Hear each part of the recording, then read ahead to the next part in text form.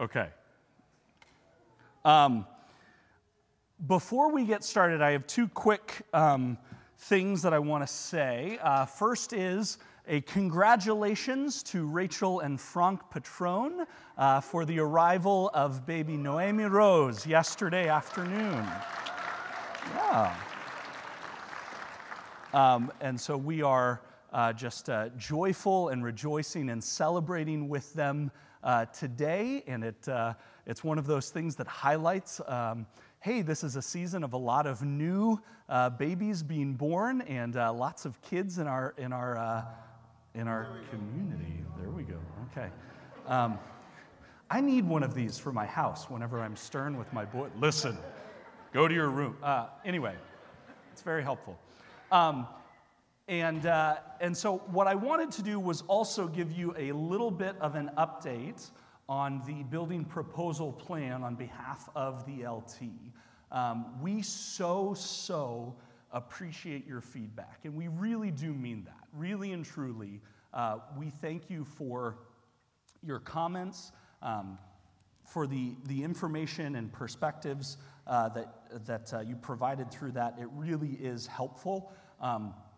And something that probably is not surprising to most of you is that feedback is not unanimous. It is not all of one mind. It is not all of a single perspective, and that's really good. It's a wonderful thing that highlights the diversity and the variety of views and perspectives here. And if we all looked and thought and acted and decided exactly the same way, it'd be a really boring place to be, quite frankly. But overwhelmingly, there were a lot of people who, the majority, I would say, wanted to say, yes, let's move forward with this. There were a lot of comments made, mostly regarding kind of finances and then stewardship of the building itself. And I think that just both of those play into this idea of good stewardship. And I love where the headspace is in the body here, because people are going, hey, how are we using this building for its intended purpose, namely to bless our community and to proclaim Christ in Lennoxville and in Sherbrooke and to the uttermost parts of the earth. And is this part of that? Is this going to accomplish that? Are we really doing the best work that we can with God, with what God has given us? And I love and appreciate that perspective, and I think that's good, and I think it is good for you all to keep that mindset and to hold us accountable, those that are in leadership and making decisions. So the long and short of it is the leadership team, as well as some input from us, the pastors, are moving forward to the next steps of this building proposal. Meaning we're going to start putting some skin in the game. We're going to hire somebody, draw out some plans, take into account a lot of other things that we didn't before in terms of plumbing and electricity and all of that. We're going to get more detailed in it, and we're going to put some money towards this. Now, that doesn't mean that it's a sure thing. There's a lot of things that do have to happen, but the way that we see it and the heart that we have kind of discerned from this body is we're going to be moving forward with that. And we do still want your input. We want, just as Mike was talking about, you to ask questions, check out that video, let us know what you're thinking. We had a number of people that asked about, would this building be able to be used as a daycare? And I think the heart behind that is not, hey, let's get some more money. I think the heart behind that is, how are we using the building to bless the community? And what's one of the biggest needs in our community? It's childcare. And I love that. I love that is where our minds are going to, how are we using everything that God has given us to bless the community? The short answer is, we so do not have the bandwidth or we're ready to tackle that just yet. But that is an idea that we have that we would love to explore, and that's been put on our radar in a much bigger way as we move forward. There is a lot that goes into that in terms of regulation and making sure everything is up to code and following the rules of the province and all of that. But that is something that we would love to explore and ask ourselves some of those questions of how might we use a building like this.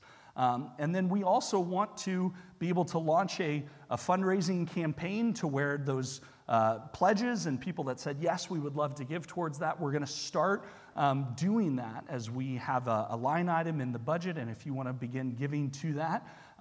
Again, if the money doesn't come in, well, that helps us make a decision. But when we're able to say, yes, we believe in this and we are willing to give above and beyond and sacrifice a little bit of some of other things so that we can do this for the kids, for the community, to maximize the space and the effect that we have ministry-wise, we would love to do that. So if you have any questions, please talk with me, Mike, Kevin, any of the pastors and any of the LT. We would love to chat with you about what the next steps are, what we're doing, why we're doing it, and what that timeline looks like. And again, you can go to the walkthrough, hcclinuxville.ca/walkthrough, and see that video of Paul, not on fast forward, but hey, is this a feature we could add to LT meetings whenever Paul? No, I'm kidding, but.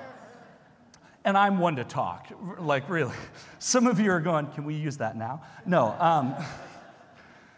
But anyway, it's an exciting thing. It's a scary thing. It's a little, I came in fresh this summer, and one of the first LT meetings was like, here's this huge building idea. And I'm going, whoa.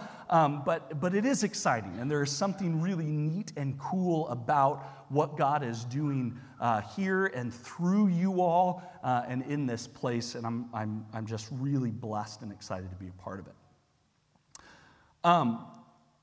Let's transition now to the book of Hebrews, and as we dive in this week, I am going to, as we have been doing through Hebrews, read the passage and then share my thoughts on that. Excuse me. So we're going to go this morning to Hebrews chapter 10, and we're going to be looking at the second half, picking up where we left off last week. In verse 19, and we're going to read all the way through to the end of the chapter, verse 39. Therefore, brothers, this is Hebrews 10, verse 19. Therefore, brothers, since we have confidence to enter the holy places by the blood of Jesus, by the new and living way that he opened for us through the curtain, that is, through his flesh. And since we have a great high priest over the house of God, let us draw near with a true heart in full assurance of faith, with our hearts sprinkled clean from an evil conscience and our bodies washed with pure water. Let us hold fast the confession of our hope without wavering, for he who promised is faithful. And let us consider how to stir up one another to love and good works, not neglecting to meet together, as is the habit of some, but encouraging one another, and all the more as you see the day drawing near. For if we go on sinning deliberately after receiving the knowledge of the truth, there no longer remains a sacrifice for sins, but a fearful expectation of judgment and a fury of fire that will consume the adversaries. Anyone who has set aside the law of Moses dies without mercy on the evidence of 2 or 3 witnesses. How much worse punishment do you think will be deserved by the one who has trampled underfoot the Son of God and has profaned the blood of the covenant by which he was sanctified and has outraged the Spirit of grace? For we know him who said, "Vengeance is mine, I will repay." And again, the Lord will judge his people. It is a fearful thing to fall into the hands of the living God. But recall the former days when, after you were enlightened, you endured a hard struggle with sufferings, sometimes being publicly exposed to reproach and affliction, and sometimes being partners with those so treated. For you had compassion on those in prison, and you joyfully accepted the plundering of your property, since you knew that you yourselves had a better possession and an abiding one. Therefore, do not throw away your confidence, which has a great reward. For you have need of endurance, so that when you have done the will of God, you may receive what is promised. For yet a little while, and the coming one will come and not delay.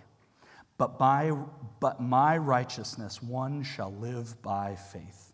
And if he shrinks back, my soul has no pleasure in him. But we are not of those who shrink back and are destroyed, but of those who have faith and preserve their souls. This is God's word. Let's pray.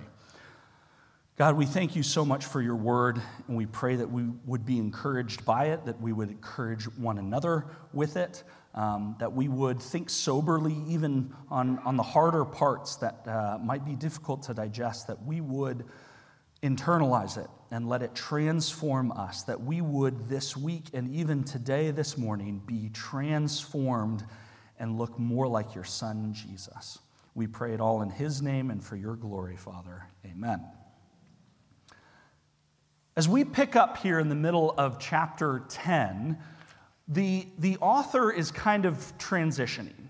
The author is talking about Jesus is better and has been for 10 chapters. Jesus is better than anything or anyone we could ever possibly worship. And we even have a little bit of a summary in this first kind of statements, like, since therefore, and therefore since we have a great high priest and we have confidence to enter the holy places.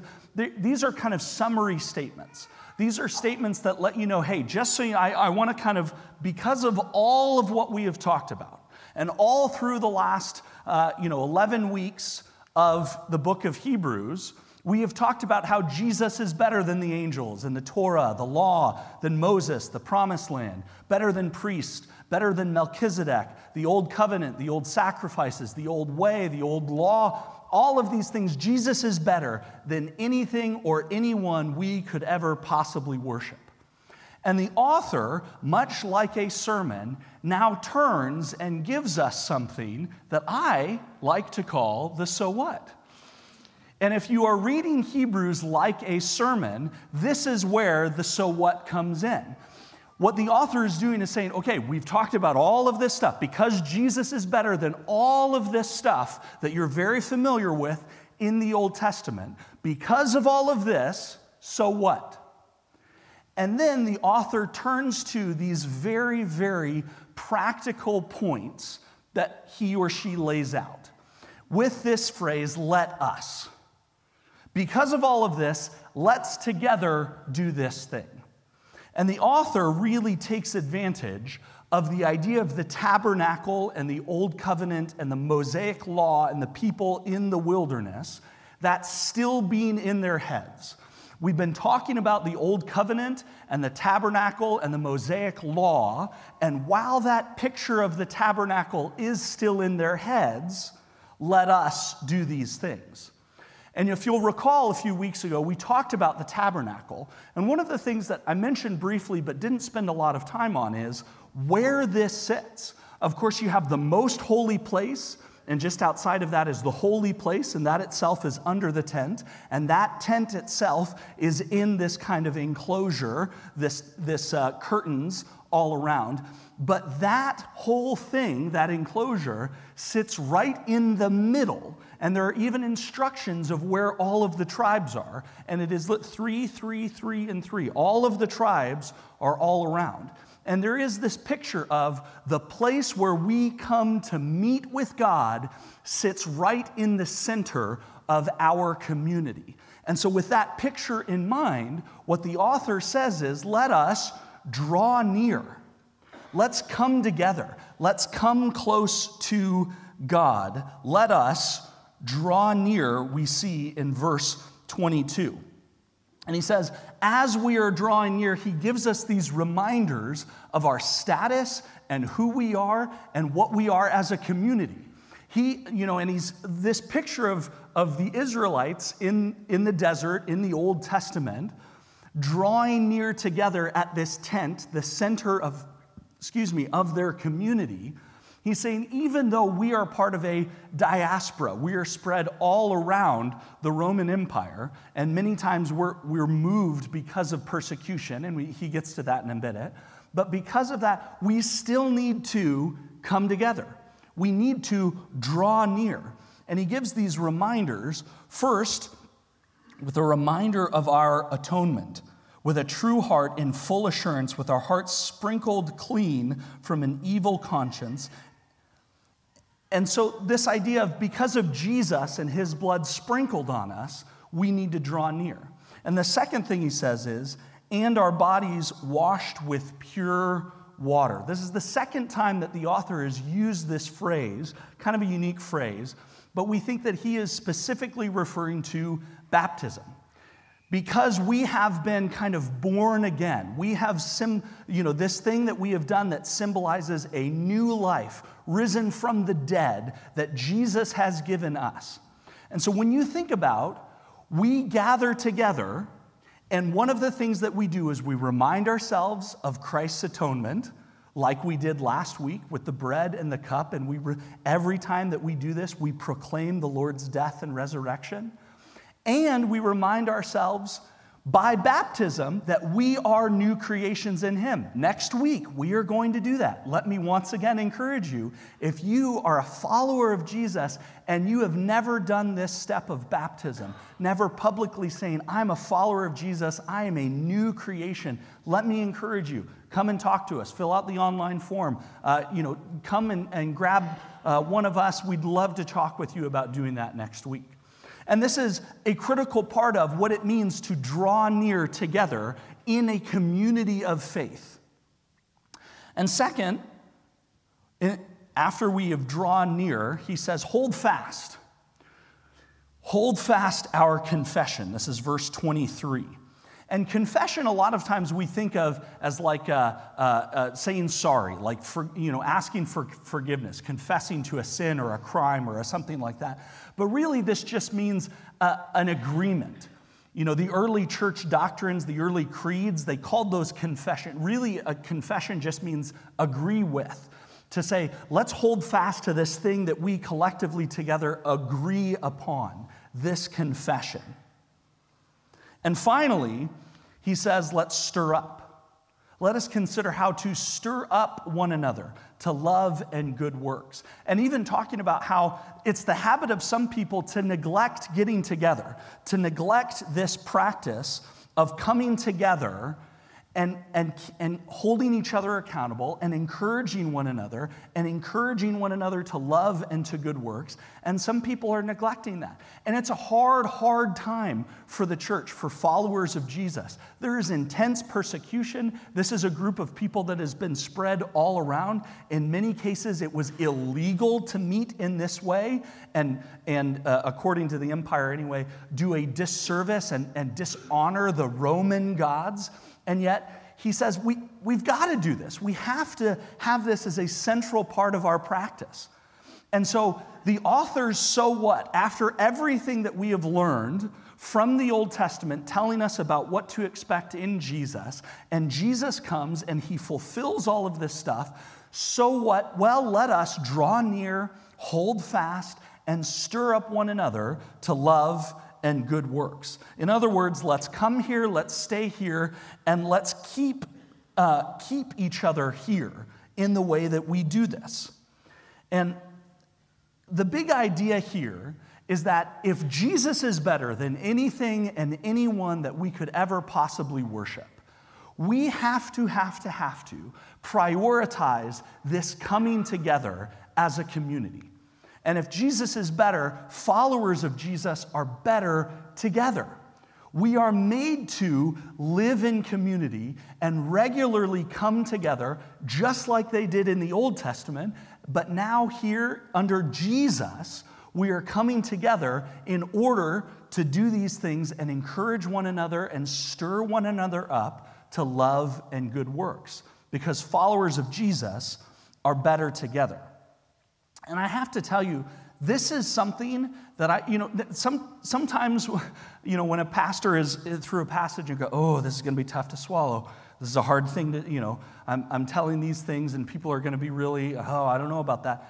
I don't feel that way at all. I feel like this is a huge encouragement because I look at this and I go, man, that sounds a lot like Hope Community Church. That sounds like us. That sounds like something that is just sort of baked into the DNA of HCC. When I think about what God is doing in this place and the ways that God is moving, I see us doing this, drawing near, holding fast to our confession, and stirring one another up to love and to good works, not neglecting meeting together, but encouraging one another. I was talking with Ann just the other day, and she said, it just feels like God is doing something exciting, and we're along for the ride, and we're all in it together. And I said, yeah, that's exactly what it feels like. It's a thing of beauty, what we are doing here. We don't have orientation at our church. We don't have membership. We don't have welcome to the institution or welcome to the organization. We have welcome to the family.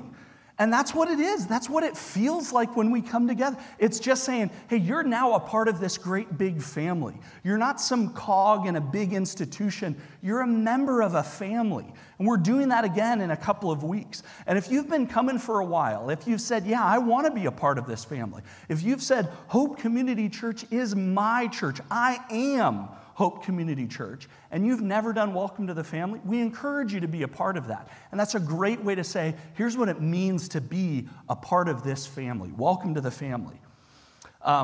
This morning, we were supposed to have a child dedication, and we ended up having to kind of rearrange and reschedule things because principally, one of the parents got sick with COVID.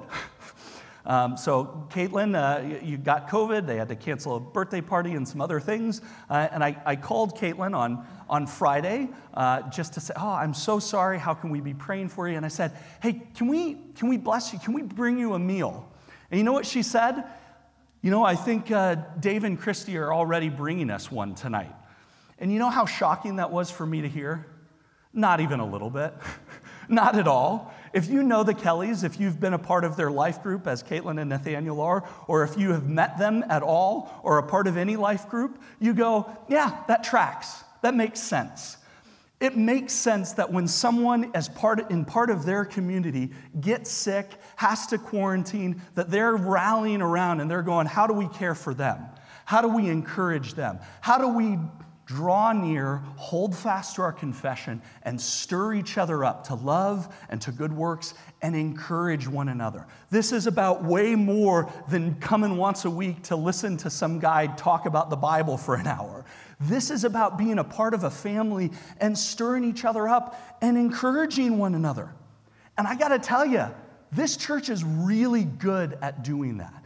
I see and I feel that encouragement all the time. I tried to work on my car this week, and I couldn't do it without Jack McNeil wandering by and going, let me help you. Come over to my house and let's do this. I can't tell you how many people have been to my house or helped care for my kids or blessed us in a number of ways. And I know we could spend all week just sharing stories about ways that people have felt cared for and loved and encouraged by this body and by this family. And I think we are doing that well. And let me just encourage you, let's keep doing it. Let's keep on that. Let's be known for that. And he ends this paragraph in verse 27 with this notion of together we should do this even more as you see the day drawing near. And in your translation, probably the day is capitalized with a big D, day. What the author is doing is playing off of this notion talked about in the Old Testament, particularly throughout the prophets, and especially the minor prophets, about this day of judgment that is coming. This day that we are looking towards in the future. This day when God is coming back and is going to establish his heavenly kingdom here on earth as it is in heaven. And then as we get into the next paragraph, it gets uncomfortable.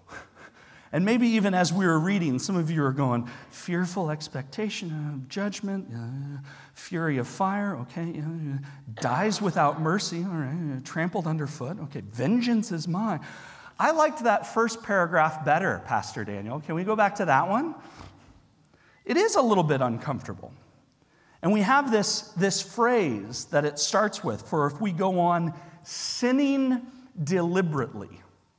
And what the author is doing, again, as he has done so many times throughout Hebrews, is using a phrase that would immediately spark something with his audience in the Old Testament. It's this kind of idea of like, while we're talking about the Mosaic law and the Mosaic covenant, let's talk about what to do with sin. Let's talk about this idea of sin. If we have a new covenant, how does that work now? And the phrase sinning deliberately comes directly from the Torah. In the book of Leviticus, and again, it's repeated in Numbers, and I'll show you that in a second, there is this kind of instruction about kinds of sin. And the author, Moses, sets out these kind of 3 different categories that God has given. The first is those that sin unintentionally. I have probably already done this morning. I have probably already done this to one of you. I'm sorry, I apologize. I've put my foot in my mouth, or I've said something rude, or I've done something that was inconsiderate. This happens all the time. We sin and we hurt other people unintentionally. No matter, there is still a process for that. There's a sacrifice to be made. You bring this offering. This is how you do it. We do it like this. And then there's a second category of people that sin. Maybe it is intentional. Maybe it is deliberate. Maybe it is with malice in your heart. And yet afterwards, we feel that. We know that it's wrong. We feel guilty. We recognize the correction. You might even say this category is sinning regrettably. And we acknowledge we need to pay restitution. We need to make right what we have done. And there's a process for that too. You are forgiven. Let's go and make right. Repay the people and make this offering and do this thing. And there is atonement made. And there is this third category talked about when we talk about sinning deliberately. And let me just read for you from Numbers chapter 15. After in Numbers 15, we've summarized the other 2 types of sin, he gets to this type of sin. But the person who does anything with a high hand, whether he is a native or a sojourner, and maybe your version in front of you does not say with a high hand, maybe it is translated a little bit better or more effectively to say something like presumptuously or defiantly, brazenly, one of the translations says. But the literal translation is what is found in the ESV from what I am reading here. Sin with a high hand, or with a hand held high. And the picture is someone who has their fist up in defiance. The phrase is with a fist raised, almost kind of shaking. This is the person who is sinning and knows it and does not care. This is the person who says, I don't want to draw near. I don't want to come and make atonement. I don't want to be a part of this community. And people say, yes, but you've broken the law. I know, I don't care. I want to. I don't want to live like this. I do not want to live in this community and under this covenant. I reject it. I am going away. That person sinning deliberately, that is the picture that we have in mind, and that is what the author of Hebrews here in verse 28 of chapter 10 is playing off of. For if we go on sinning deliberately, and then it goes on to say, who reviles the Lord, and that person shall be cut off from among his people. Because he has despised the word of the Lord and has broken his commandment, that person shall be utterly cut off, and his iniquity shall be on him. And man, this is just not fun. This makes up this idea of sinning deliberately and incurring the wrath and the judgment of God and not having atonement for our sins. This makes up what many people call the fourth warning passage of Hebrews. Throughout the book of Hebrews, there are 4 or 5, depending on how you look at it, warning passages. It's kind of as a summary at the end of blocks of teaching, the author will have these warning passages. And there is something about the warning passages and the language contained therein that often kind of makes us a little uncomfortable. And that's good. That's part of it. The warning passages are not there to make you fearful, but they are meant to make you uncomfortable. They're not meant for us to be afraid. They're not meant for us to go, is that me? Am I doing it? Am I sinning deliberately? Am I now incurring the wrath of God? I have experienced, and I know many of you have also experienced, faith traditions that heavily, heavily play on God's wrath and God's judgment. And you better stay in line or you're going to go to hell. You're going to burn forever. You're going to XYZ. That is not what these passages are meant for. They are not meant to instill fear in you. They are, however, meant to make us a little uncomfortable and for us to really consider hard what it is that God is saying to us. And there is something about God's judgment that should make us uncomfortable. Let me first start by saying this. If you read passages like this, if you get to this and you're going, am I going to be the object of God's wrath? Am I trampling underfoot the Son of God? Have I profaned the blood of the covenant? Have I outraged the Spirit of God? If you are concerned that that is you, it's not you. Does that make sense? Just by the notion of being concerned, of being worried, that you are on that side of the law, it's not talking about you then. This is talking about the person that says, I don't care. Yeah, I know I'm not living according to this because I'm not a part of that community.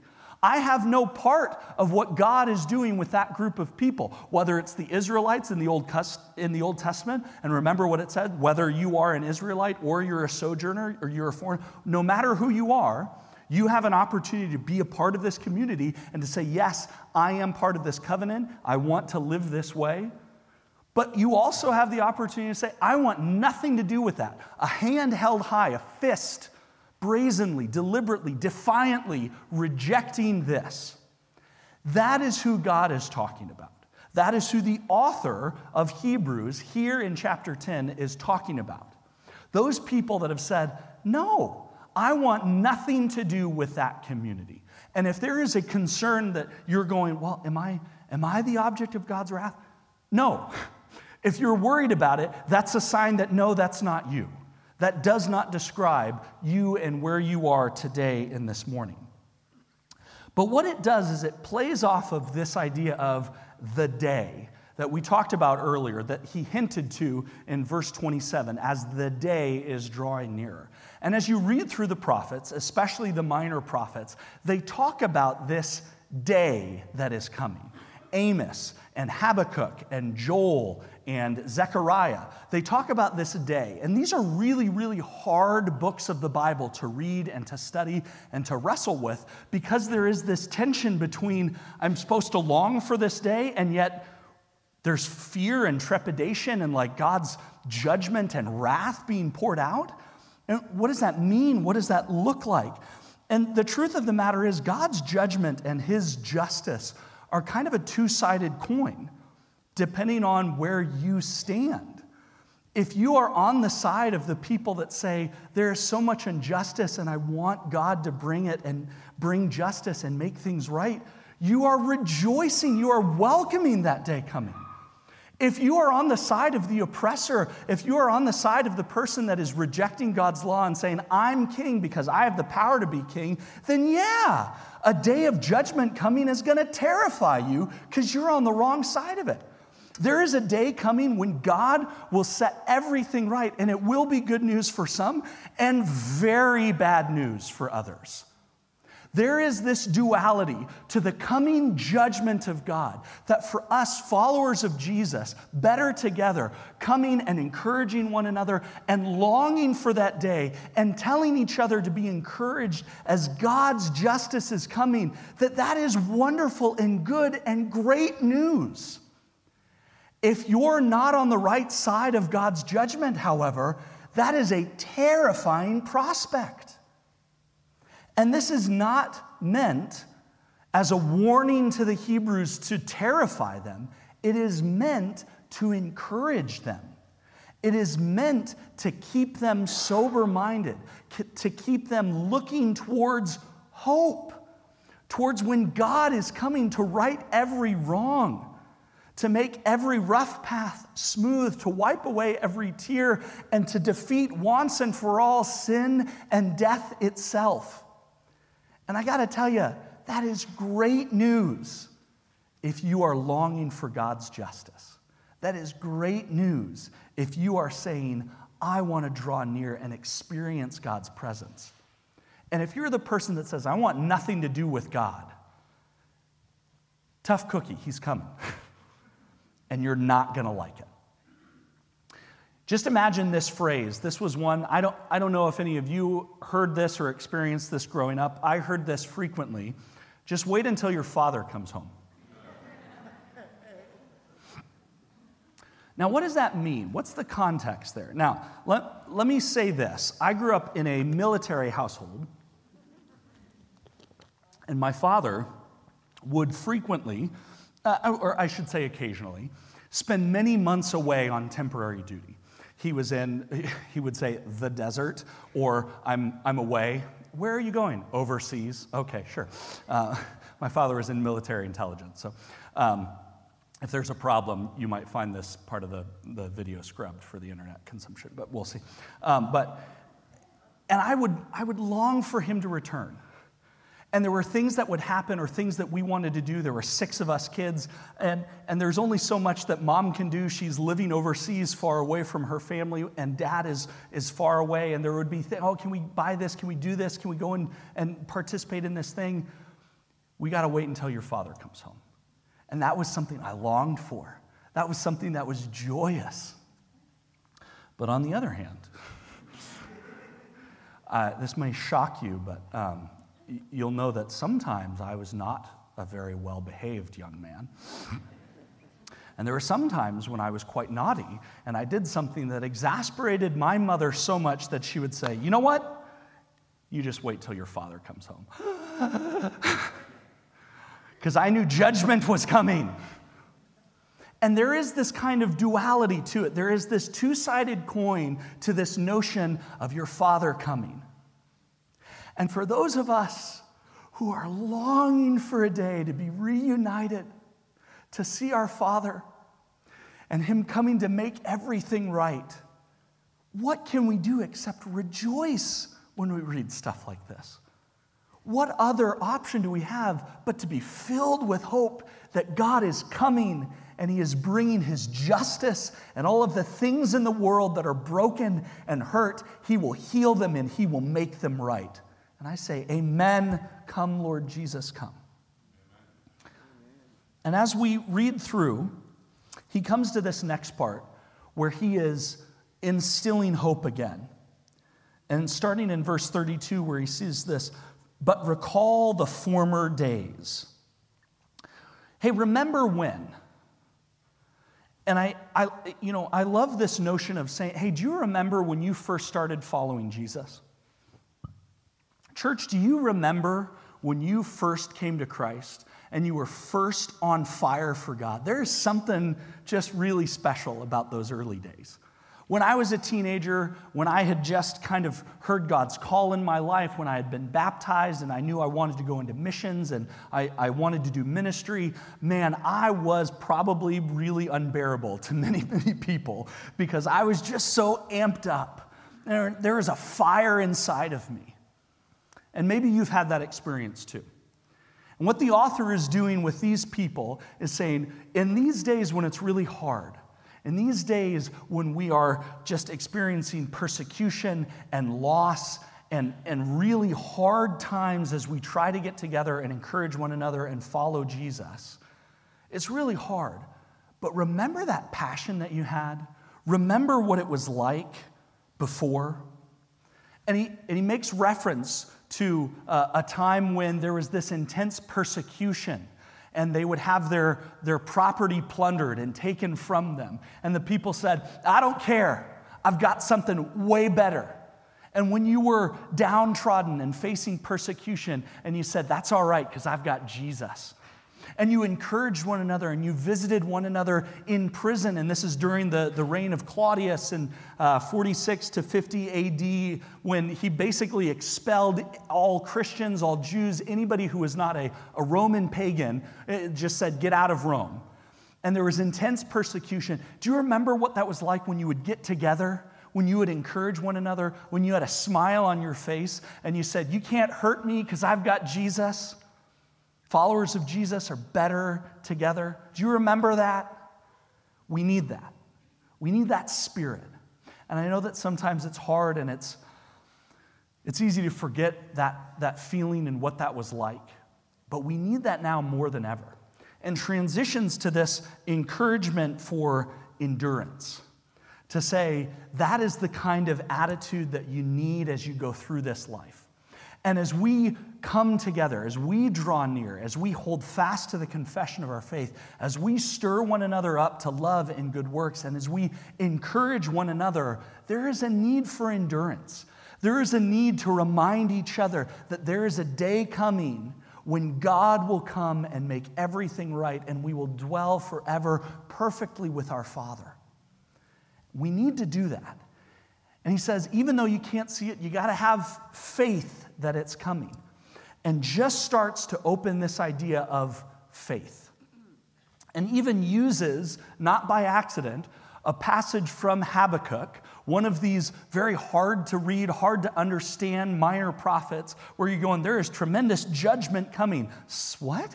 And yet throughout this, there's encouragement. Because we should be happy that God is coming. We should be happy that he is coming and making things right, that his justice is coming. We should encourage one another. But even though we can't see it right now, you have to believe it. And that's where faith comes in. And we're going to talk about that next week and the week after, about this need for faith and what it is and how we have a model of that in the Old Testament. And of course, the famous Hall of Faith chapter, Hebrews chapter 11 in the Bible. And so I ask now, just like in different words the author of Hebrews did, so what?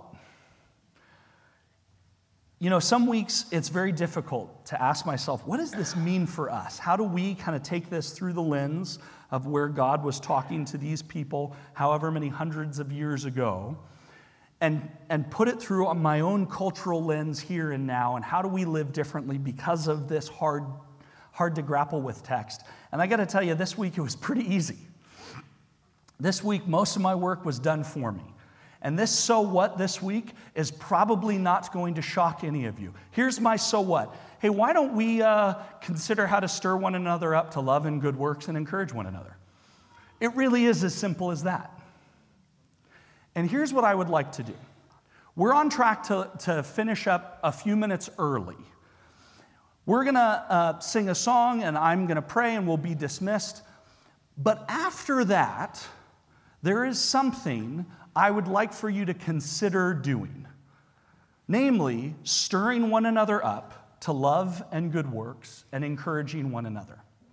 What if that time, instead of bolting out of here, and if you need, that's fine, no one's going to judge you. I know that Mike gives off the physique of someone who is a bouncer in a former life, but no one's going to stop you from leaving, all right? But if you want to be first in line at Subway, whatever, go. Yeah, it's fine. But let me just suggest, let me encourage you. What if we hung around? What if you went and you talked to someone, maybe someone you don't know who's part of your family, and introduced yourself? Or what if you went and you encouraged someone and you said, I love the way that you lead. Or I've seen you in children's ministry, and I so appreciate what you're doing. Or I heard about the way that you blessed that person in your small group. Or I was feeling really down that week, and when you prayed for me, that just encouraged me. Why don't we take some time to do that? Why don't we take some time to stir one another up to love and good works? And maybe mingling and talking with people that you don't know all that well is not your thing. That's okay. I get that. I appreciate that. I really do. I have some alternatives. Maybe it's sending a text this week, or maybe it's writing a card. I have a whole bunch of these thank you cards, and maybe it is saying thank you. Maybe it means just taking a few minutes to write out thank you or a word of encouragement to someone, to say, I love the way that you're following Jesus, and I know that we are better together. and I want to encourage you. I want to stir you up to love and good works. Take some time to do that. I've got a stack there. There's going to be a stack in the back, and I'll have a stack here as well. And if you want to write a note to someone and give it to them, or there's some envelopes and you can slip it in the mail, that will work too. Or if you want to just text someone, this isn't just for today. You can stir one another up to love and good works and encourage one another any day of the week. If you want to do that, I encourage you to do that this week. Let's take some time and just encourage one another, because followers of Jesus really are better together. God, we thank you so much for all the ways that you encourage us, that you stir us, that you move in us to bless you and to bless one another, to be your hands and feet, to be light in our community. And I pray that we would do that we would today draw near to experience you together, that we would hold fast to the confession of our faith, the assurance of your pardon, and that we would together stir one another up to love and good works and encourage one another, and even all the more so as we look towards a day when you are coming to set all things right. We pray it with hope, and that we would have that hope this week. In the name of Jesus, amen.